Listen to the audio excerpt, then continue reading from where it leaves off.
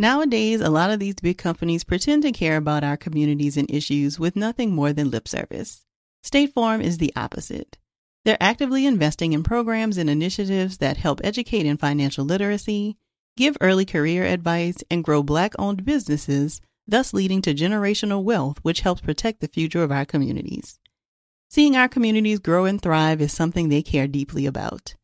They want to build a future that we all can be proud of. State Farm understands that representation alone doesn't mean authenticity, that it takes a good neighbor to sponsor programs like the ACT-SO, a year-long program that recognizes and rewards high school students for their academic and cultural achievements, and to fund programs like Project Ready, a National Urban League program committed to the educational achievement of Black and Brown youth that to date participants have been awarded over $11 million in scholarship offers. State Farm believes that being better neighbors creates better communities and can have a long-lasting impact. Like a good neighbor, State Farm is there. Hey ladies, it's Dr. Joy. As women, we put our hearts into everything. May is High Blood Pressure Education Month, and it's time to focus on our heart health. Release the Pressure wants to help Black women look at self-care as an act of self-preservation. During High Blood Pressure Education Month, let's help get to our goal of 100,000 Black women putting their hearts first and learn more about their heart health.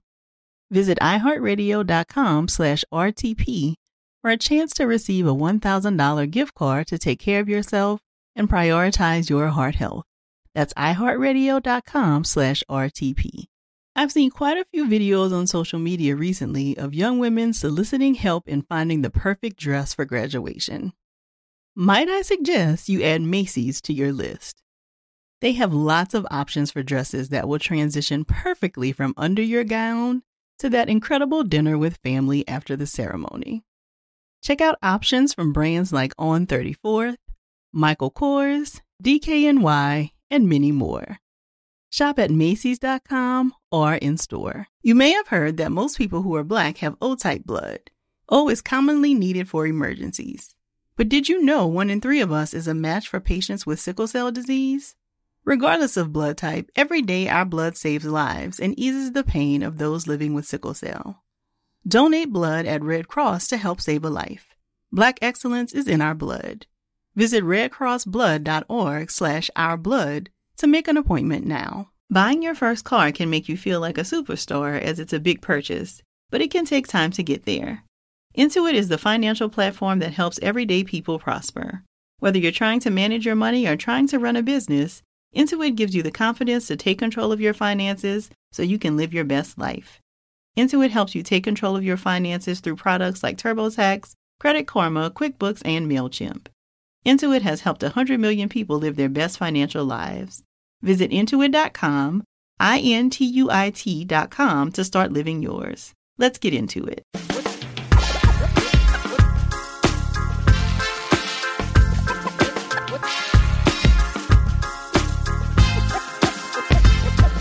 Welcome to the Therapy for Black Girls podcast, a weekly conversation about mental health, personal development, and all the small decisions we can make to become the best possible versions of ourselves.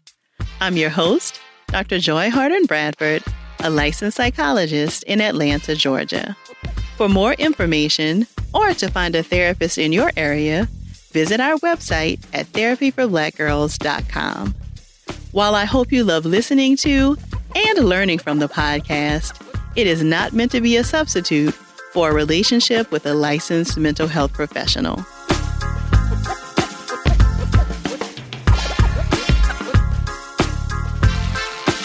Hey y'all, thanks so much for joining me for session 132 of the Therapy for Black Girls podcast. Today we'll be digging into what it might look like to reimagine our image of the single Black woman. And for this conversation, we're lucky enough to be joined by Dr. Jessica D. Moorman. Dr. Moorman received her PhD in Communication Studies from the University of Michigan and her Master's of Health Science from the Johns Hopkins Bloomberg School of Public Health. Her research explores the roles of media and interpersonal relationships in shaping Black women's experiences of single life. Dr. Moorman and I discuss the messages we get about dating and relationships from the media, how we can challenge and recreate some of these narratives for ourselves, what it looks like to embrace the freedom and potential that comes with being a single woman, and how you can begin to develop your single woman action plan. If you hear something while listening that really resonates with you, please be sure to share it with us on social media using the hashtag TBGInSession. Here's our conversation.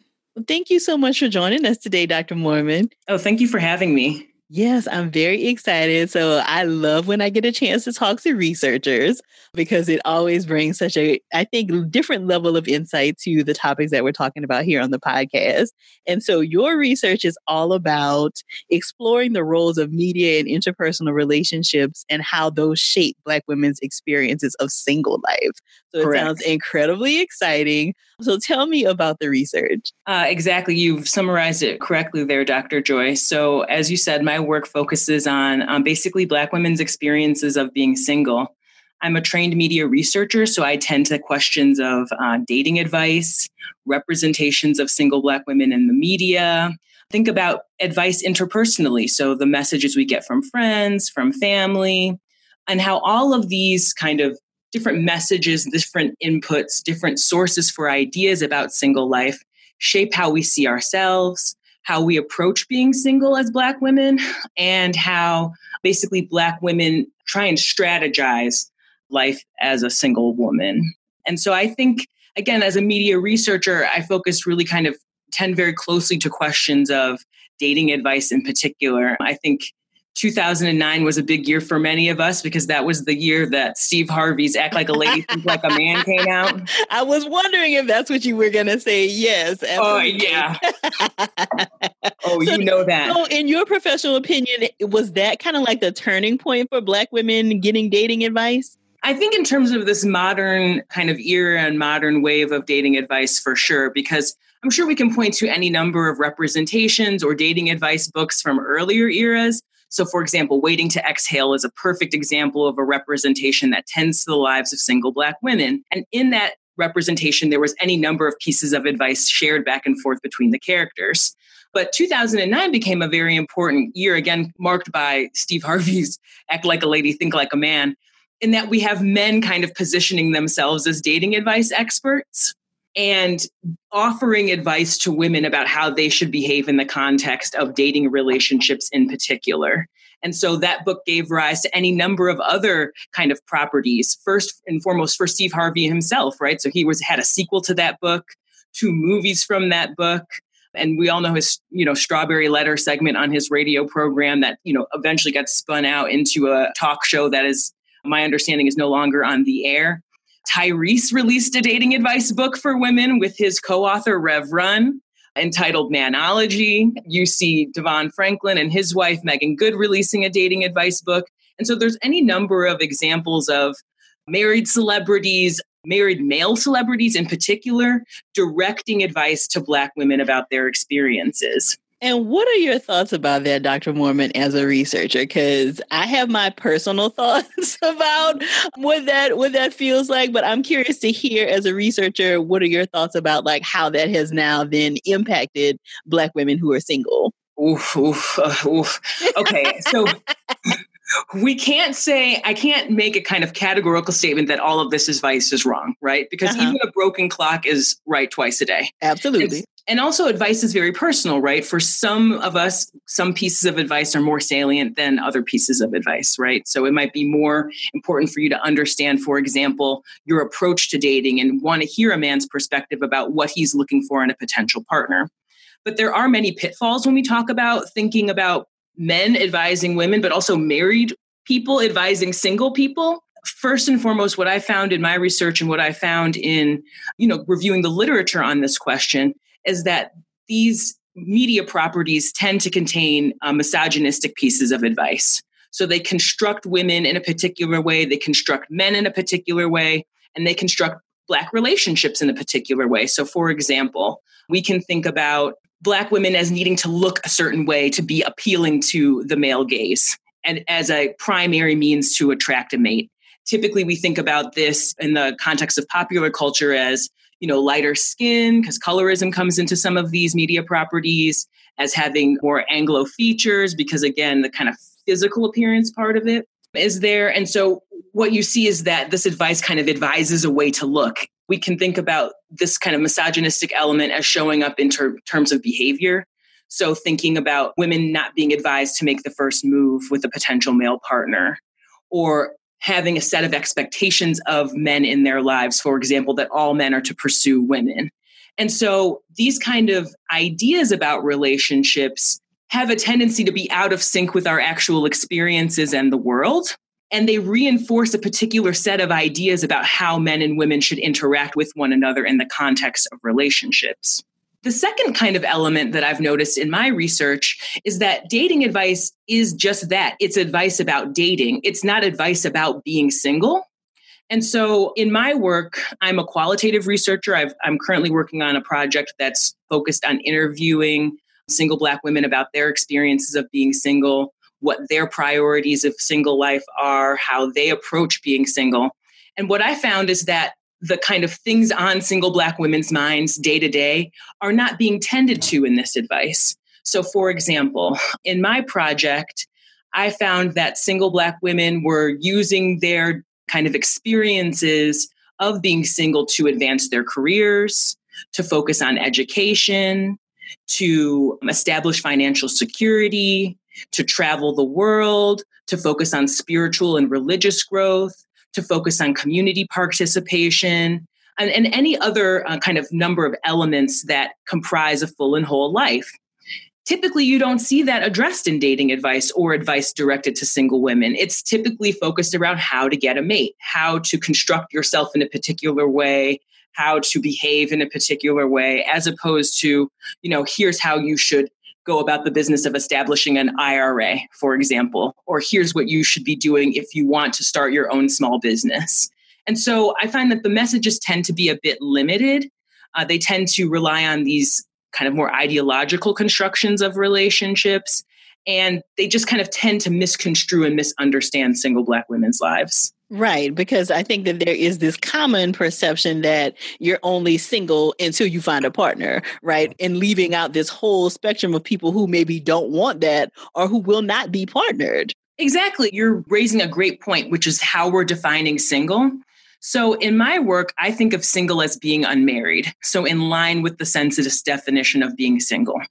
And we know that kind of marriage is an important threshold in terms of accessing tax benefits, for example, how you are perceived in loan documents, for example. And so that's the threshold at which I kind of tend to the question of being single. But then there's also this kind of other conception of being single as not being in relationship. And as you've highlighted, there's a big gap between being unmarried and not dating someone. So for example, in my research, I've had any number of participants who've had multiple dating partners that they're not living with. They might be seeing casually. And we might think of those women as being single. We might not, depending on what our expectations of single life are. But again, there's a lot built into the idea of being unmarried, so to speak, and, being unpartnered, if you will. Mm-hmm. So, Dr. Moorman, are there other media entities that you feel like you've seen doing a good job of actually speaking to the experiences of single Black women? Yes, actually, I'm sure that you and your listeners have, flipped on Oprah's network periodically. Yes. And so there's one show on there that I love. It's called Mahisha Mind Your Business. And I have only seen one season of it, but it's with, and I forget the company that she's in charge of, but it's this natural hair care line that she developed. And Mahisha would be and again, I don't remember her last name off the top of my head. I think it's Dillinger, isn't it? Yes. Yes. Okay. Exactly. Mm-hmm. And she had a reality television program where she basically worked with Black women business owners to get their businesses on track. And so the program was focused on how to establish an LLC, how to put together a business plan, how to pitch a product to a potential buyer. Again, many of the women in that program were single, but the advice there was geared towards entrepreneurship, which tended to be a priority of, I found among my participants, thinking about small business, thinking about kind of growth and developing one's brand, if you will.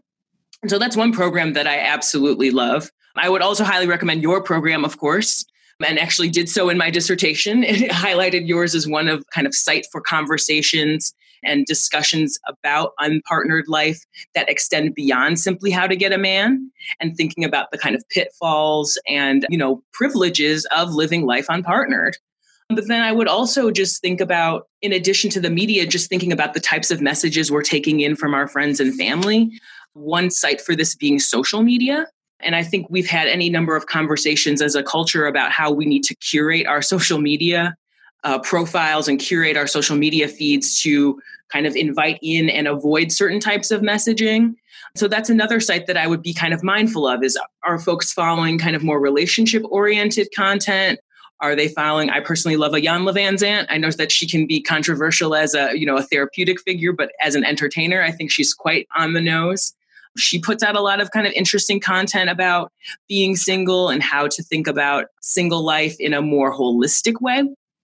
And so those would be some of the places that I would start to think about, and some of the, things to put in your listeners' ear about what to consider when they're thinking about who to follow or thinking about the content that they're consuming.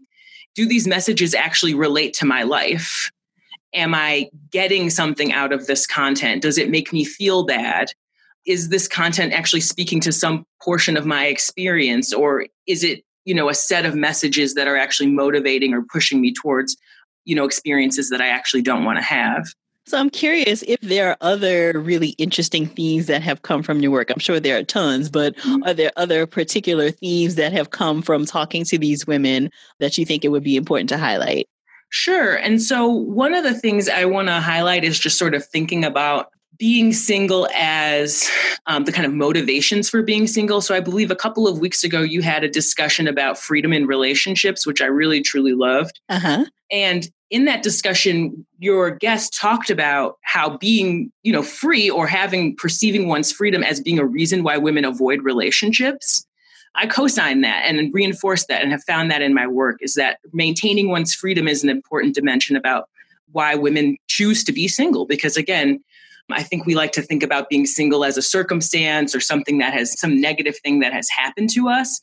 But we overlook typically the agency of Black women in that context, right? I'm choosing to be in relationship or I'm choosing to avoid relationship. Along those same lines, in addition to preserving one's freedom, I found that women actively choose to remain single to avoid experiences of violence or irresponsibility. And I think we can think about that at the level of an individual partner. Like, for example, I'm going to leave David because he has been violent with me. But my work has found that not only is it, am I going to leave specific person over here because their behavior was bad, but I'm then going to avoid other relationships going forward because I'm not even interested in having to deal with the stress of negotiating a violent or irresponsible partner.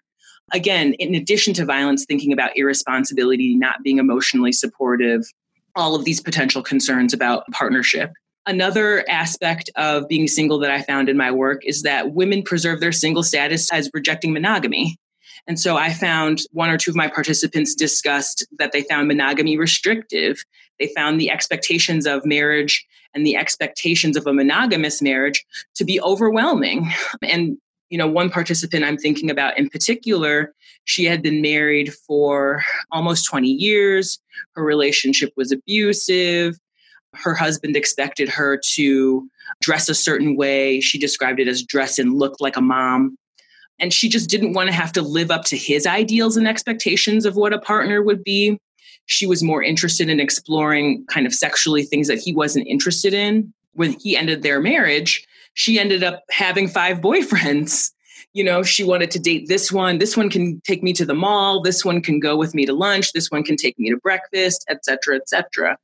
And she lived independently. She raised her kids, but she maintained a series of dating relationships. And so we can think of non-monogamy as being another kind of reason why women choose to be single. Another important element that I think all of us at some point in our lives have experienced but might not have words for is the ways that single status is stigmatizing, both in broader society, but also in our kind of smaller social networks. And so one kind of big theme or big idea that emerged from this project was the ways that single status was weaponized against Black women in the context of their families. Ooh, so say more about that. So one of the things that we can So again, backing up as a researcher, I think more about kind of the meanings of institutions like marriage, or the kind of significance that we grant to being single or being married. And we can trace that back to popular conceptualizations of what marriage is, and thinking about kind of, let's put our 1800s hats on and think about kind of the roles of women in general in society, because this construct of the cult of pure womanhood, which I'm trying to speak about now, defines marriage in many ways for women. So thinking about kind of white middle-class women's roles in society being very limited, marriage became an outlet for, or one way to access a middle-class life. If you were married, you had value. If you were married, you could be seen as a pillar of society. If you were married, you were fulfilling your roles to God and to your country in many respects. Well, we know that, the 1800s weren't the friendliest time for Black women. So typically, Black women were excluded from this kind of ideal. But the importance of thinking about the cult of pure womanhood is that it defines marriage in many ways. It helps us to shape our ideas about marriage as an important institution for validating women's roles in society. As a woman, because I am married, I now have value. My sexuality is legitimate. My childbearing is legitimate. My kind of public-facing persona is legitimized because of how marriage defines me. We can also think about the important role of how Black women see each other. And I'm sure you've tended to the question of respectability politics on your show before, but as a reminder, respectability politics grows out of this kind of early 19th century Baptist club movement that helps, migrants from the South, Black people leaving the South, entering the North, integrate into society. And so we get the idea of respectability politics, with good intentions to help Black people and Black women integrate into new kind of Northern spaces. And so this concept and idea has evolved, right? And I think we can all think colloquially or in pop culture where respectability politics rears its ugly head. But we think about respectability politics as being kind of a set of norms for behavior, expectations for women's behavior, expectations for appearance, expectations for decorum, for chaste behavior. And so these ideas about how Black women should behave in society, and chaste, kind of more decorous ways that reflect their position as lauded members of Black communities, and these ideas about marriage as a legitimizing institution for women's roles in society, these constructs come into play in terms of stigmatizing single Black women. And so what does that mean in the context of families? And so that can be slights around, one's fertility outside of marriage. So judgments about having kids before you were married, or judgments about having kids unpartnered. That can be manifest as ideas that you're not capable of caring for children or caring for the members of your community because, again, you're not validated through marriage as being expert in those arenas. And so I'm thinking about one participant in particular who shared a really interesting quote about her experiences of being single. Would you mind if I shared this quote with you and your listeners, Dr. Joy? Please do. Please do. This participant is a 33-year-old marketing executive. She worked for a Fortune 500 company, and she had no kids. And she was, in the context of our interview, describing some of the criticisms and judgments that she encountered from her friends and her relatives. And so she goes on by saying, I have relatives who are like, are you gay? As if I'm single because I'm gay. I have younger cousins who now have babies. Even if they're not married, they have a baby. And so there's like, I know that this person wasn't single at some point because they have a child. So I think that's always like the issue of the question of family, like how they perceive your singleness. I had a bunch of aunts. My dad has 4 sisters, and they were all together, and I was holding a baby. Somebody was like, let me get a picture of this because we don't know if we'll ever see. Do you know how to hold a baby?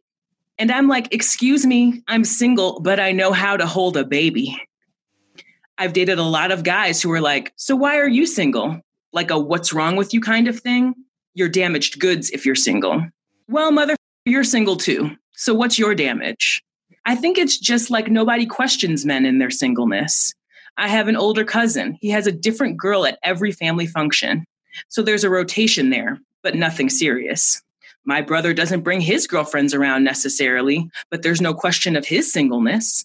Nobody is like, is male cousin gay? Is brother gay? Because they don't come with girlfriends. But I'm the one, end quote. And so she highlights a lot of really important ideas in that quotation. Again, judgment from family. I'm sure all of us, single folks out there have encountered judgments from men that we were dating in the moment.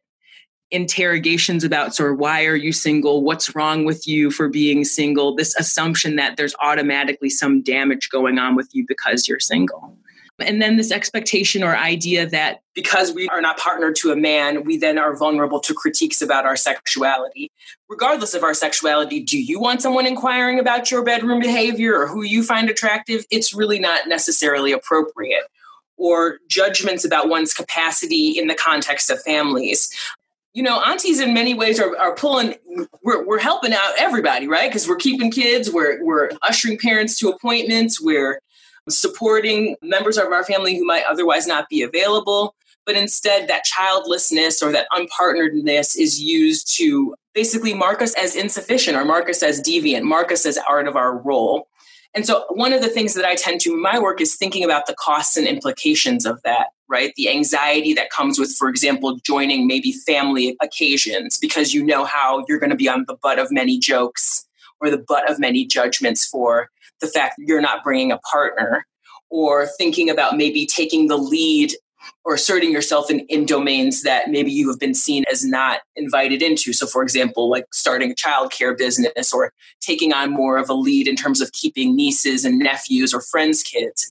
And so those are some of the implications that I'm trying to tend to in my work. We also know that this stigma has social implications too. We know that there are implications for Black women encountering stereotypes about single Black women in the context of hiring. So one common stereotype that's invoked against Black women in employment contexts is this concept of the, quote, welfare queen, end quote. This supposedly hyper-reproductive, quote unquote, lazy Black woman who's just looking for an easy dollar or, to partner herself to someone that's going to give her money. Or conversely, these other kind of ideas about single mothers where they're going to just be the hardest workers and will settle for anything I give you because you're desperate for this work. And so these have implications for example, when Black women go up for promotion, how they're evaluated, when in the context of interviews, how Black women are evaluated, in the context of healthcare settings as well, how we're evaluated in terms of our reproductive health and our reproductive choices. And so this idea of single stigma has broader implications than simply just, our interactions with our cousins and our aunts, but also how we're perceived in broader society. So, Dr. Moorman, does your research kind of get to the intervention space? Like, have the women talked about what kinds of things have been helpful for them or institutions that they found helpful in kind of reducing some of this stigma? At this stage of my research, I haven't done any work tending to the question of intervention, but I can talk about some of the ways that my participants have pushed back against these ideas and these notions. Okay. One of the ways is basically just sort of reframing their own experience. And hearing, for example, am I incompetent with children simply because I'm single? No, I'm actually a great aunt, or I'm a great mother. And so maybe kind of speaking back to those ideas internally, evaluating oneself based on one's own skills. A lot of this also is thinking about pushing back against the media representation. We get one kind of consistent, although I have to say Insecure is doing a really good job representing kind of the myriad of experiences of single Black women. Queen Sugar is doing a great job looking at the experiences of unmarried and unpartnered Black women. So there are numerous representations out there that offer more nuance and more depth into the kind of experiences of Black women. But thinking about media literacy as being another domain for this kind of pushback against some of these kind of stigmatized notions and messaging, and really understanding that because we're seeing it in popular culture, because we're seeing it on television, doesn't mean that there's any kind of truth to it, right? But that's the problem with media, is that it kind of creates its own reality and creates its own narratives. And so the more that we are consuming these messages about maybe single women as toxic, single women as desperate, single women as antagonistic or combative, the more that shapes our ideas about the world as well. And so, again, I'm a big proponent. Media, there are any number of things in our environment that we can't control. One thing that we can absolutely control is the imagery and the content that we consume. And so another kind of site for intervention would be just sort of being very intentional about what you're actually consuming, what messages you're tending to, what content you're taking in. I think that's going back to your earlier comment about social media. I think that's one of the things that has been really encouraging, right? Is that people have been, like independent creators are able to kind of share their like short films or different web series or those kinds of things with a wider audience that might not have been able to access that before. Absolutely. Absolutely. And so, YouTube can be, YouTube has its problems as well. There's no site without its critique, but you can find and access a wider range of imagery and a wider range of messages and representations for sure.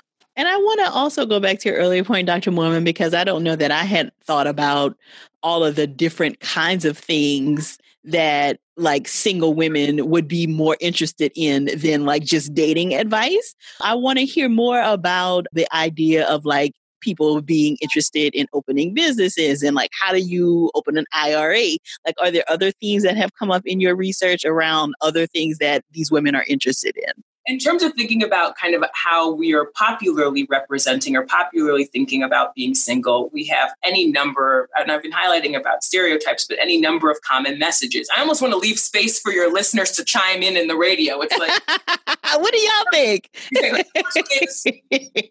Being desperate, right? Or being hungry. And so, again, stepping back and thinking of a life holistically, not everybody's trying to find a man, first of all. Not everybody wants to be married. Some people are very happy being single. And that was one of the features of the interviews that came out. And so what does that mean? If you're not focused on finding a partner and you're content being single, you're going to want to invest your energy into yourself and invest your energy into kind of being the person and becoming the person that you want to be. And so I think one of the things that really speaks to this is the ways that we advise one another. And so there's a gap in Black women advising one another. And so any number of us can point to advice we've been given from friends, family about how to get a man. But I think we can also point to advice from friends and family about how we should grow in ourselves and how we should focus on developing ourselves as women and establishing security for ourselves as women before we pursue romantic relationships, right? And so thinking about going to college or getting a degree, getting a professional certification, experiencing the world, working in different kind of contexts. All of these were priorities for my participants. So much so that there was almost kind of a drumbeat or a kind of common refrain going on among participants about, leave them boys alone and just focus on your education. Yes. Or, you need to work on getting your degree, work on getting your job, work on seeing the world, work on getting your property, work on getting your savings together. And then at that point, you can start thinking about dating and relationships.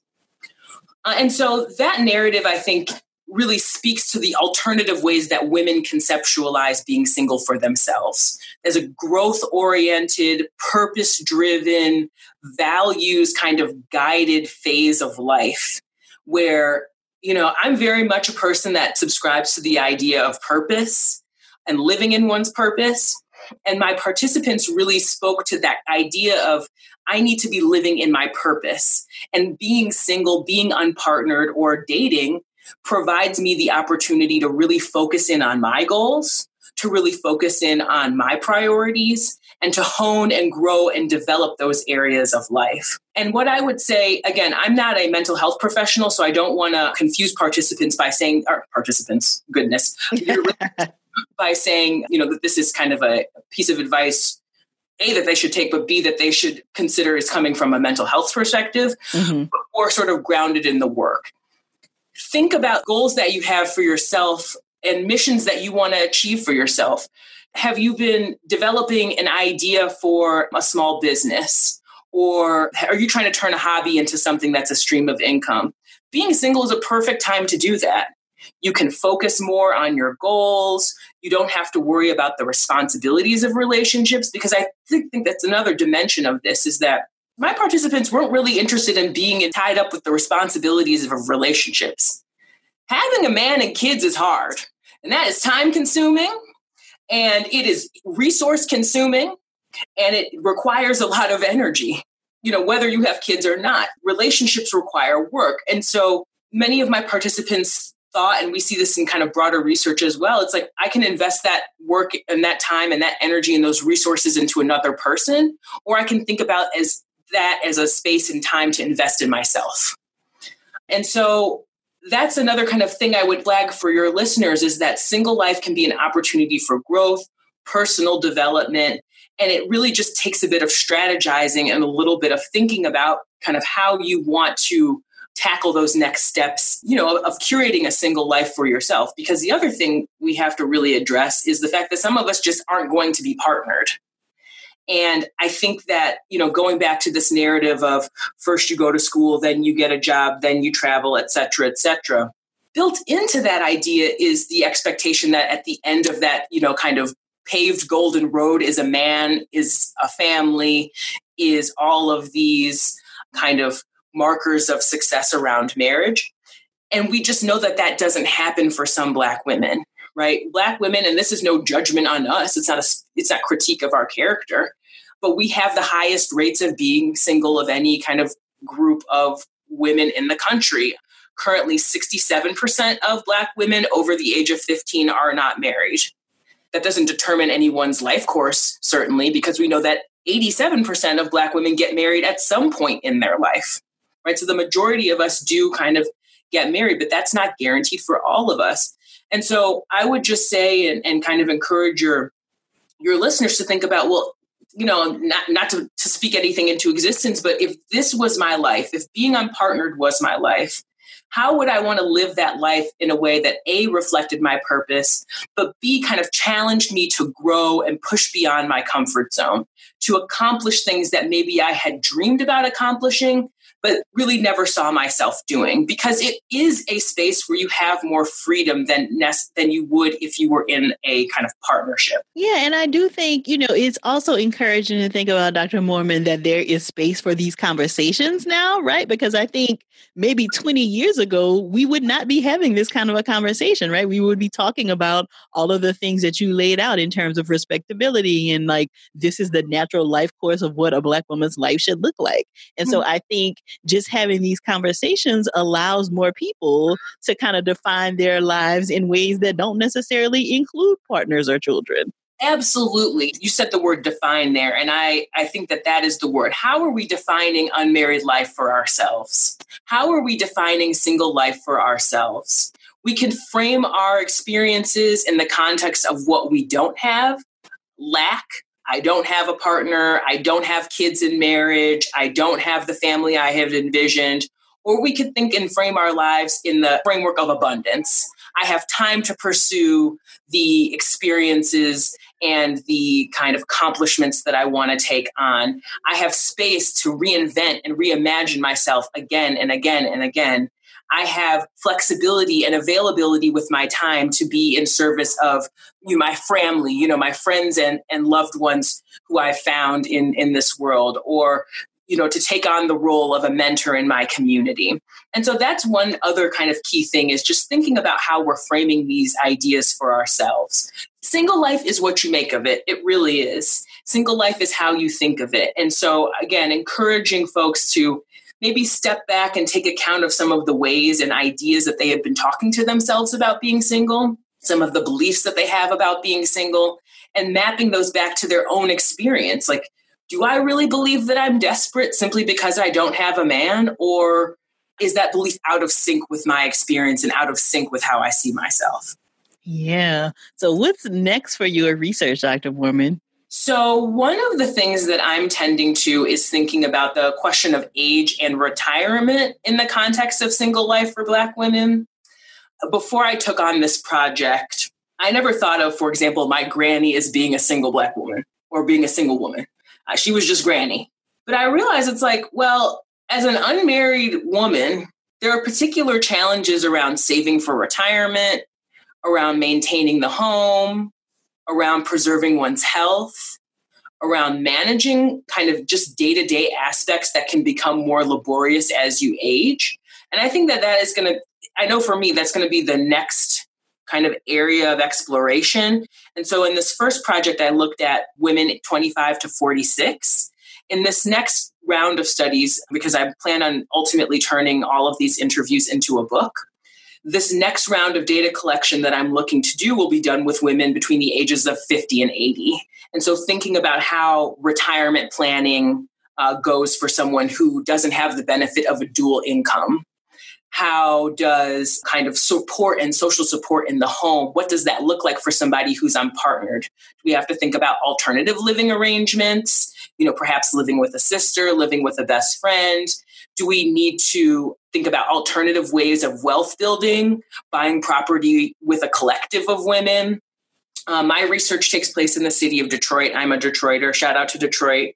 And that's a space where, real estate is a big kind of question and ownership of property. And you can kind of you could buy up a block if you wanted to, very, very literally in Detroit. And so thinking about how the process of buying property or the process of community building, how that has to look intentional for women who are older, just because, we're human creatures. We can't do everything on our own, especially, as our bodies just naturally change and age. And so that's one of the kind of bigger questions. And I think one of the biggest questions we're going to have to face as a society, truthfully, is how are single women managing their experiences of retirement, of aging, of maintaining their health in older years. Well, that definitely sounds very exciting, Dr. Moorman. So we will definitely stay in touch and want you to stay in touch with the community to let us know when the book is happening and when this next round of research is released. Absolutely. So where can people find you online? Do you have a website or any social media handles you'd like to share? Sure, but can I share one final thought with you all before we sign off? Yeah, absolutely.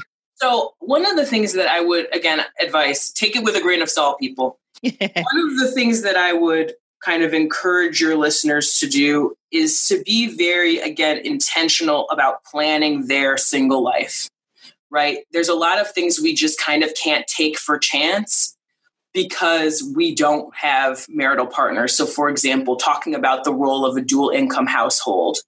Single Black women are just making less money than their married peers, which has implications for how you can save and spend money.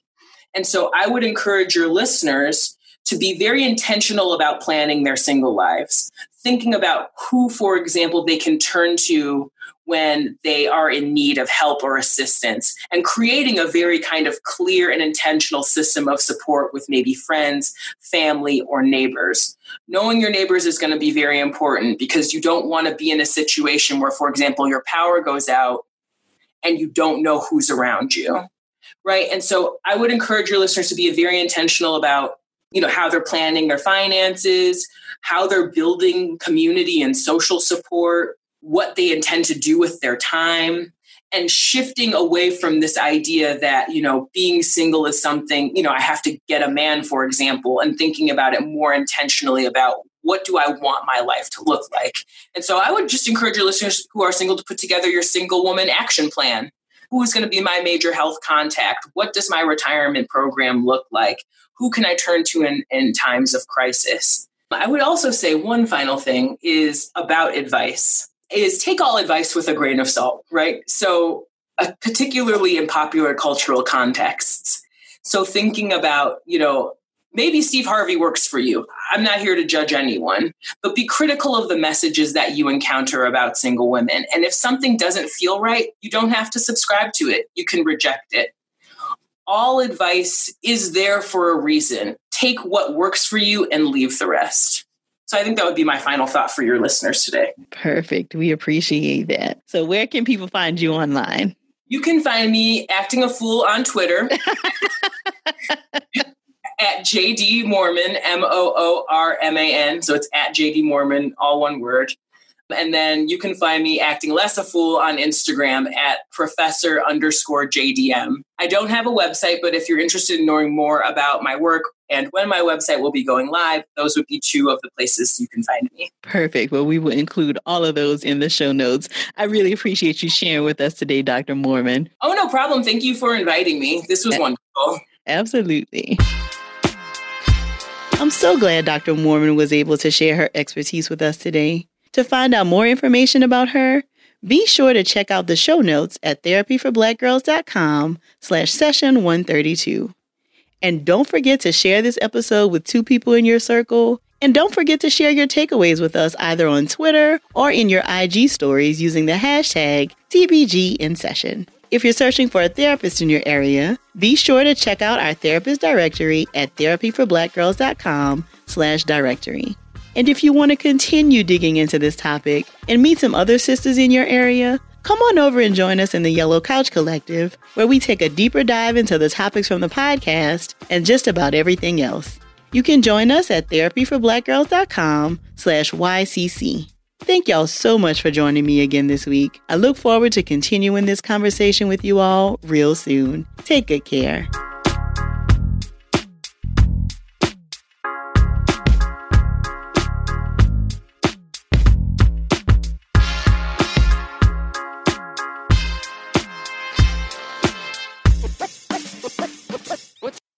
Hey ladies, it's Dr. Joy.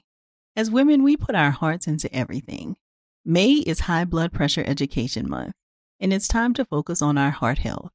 Release the Pressure wants to help Black women look at self-care as an act of self-preservation. During High Blood Pressure Education Month, let's help get to our goal of 100,000 Black women putting their hearts first and learn more about their heart health. Visit iHeartRadio.com/RTP for a chance to receive a $1,000 gift card to take care of yourself and prioritize your heart health. That's iHeartRadio.com/RTP.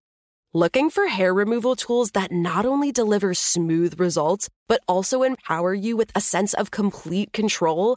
Enter Conair Girl Bomb, your secret weapons for smooth, sleek results, made just for women. From the ultimate Girl Bomb grip and professional-grade blades, you don't have to compromise and settle for less. Conair Girl Bomb equips you with the precision and power previously reserved for men's grooming tools. So take your hair removal routine to the next level with Conair Girl Bomb. Available at ConairGirlBomb.com or a retailer near you. I'm Katya Adler, host of The Global Story. Over the last 25 years, I've covered conflicts in the Middle East, political and economic crises in Europe, drug cartels in Mexico. Now I'm covering the stories behind the news all over the world in conversation with those who break it. Join me Monday to Friday to find out what's happening, why, and what it all means. Follow The Global Story from the BBC wherever you listen to podcasts. Nowadays, a lot of these big companies pretend to care about our communities and issues with nothing more than lip service. State Farm is the opposite. They're actively investing in programs and initiatives that help educate in financial literacy, give early career advice, and grow Black-owned businesses, thus leading to generational wealth, which helps protect the future of our communities. Seeing our communities grow and thrive is something they care deeply about. They want to build a future that we all can be proud of. State Farm understands that representation alone doesn't mean authenticity, that it takes a good neighbor to sponsor programs like the ACT-SO, a year-long program that recognizes and rewards high school students for their academic and cultural achievements, and to fund programs like Project Ready, a National Urban League program committed to the educational achievement of Black and Brown youth that to date participants have been awarded over $11 million in scholarship offers. State Farm believes that being better neighbors creates better communities and can have a long-lasting impact. Like a good neighbor, State Farm is there. This is Amy Brown from 4 Things with Amy Brown. Today, Healthier is happening at CVS Health in more ways than you've ever seen. It's wellness destinations for seniors, including select locations with Oak Street Health and CVS Pharmacy. It's doctors, nurses, pharmacists, and everyone in between offering quality care and support virtually, in person, and on the phone. It's in-home evaluations through Signify Health and meeting mental health needs through Aetna, and those are just a few of the ways that Healthier is happening. To see more, visit cvshealth.com/healthier happens together. CVS Pharmacy, Oak Street Health, CVS Specialty, Signify Health, and Aetna are part of CVS Health. Eligibility and services vary by location and individual.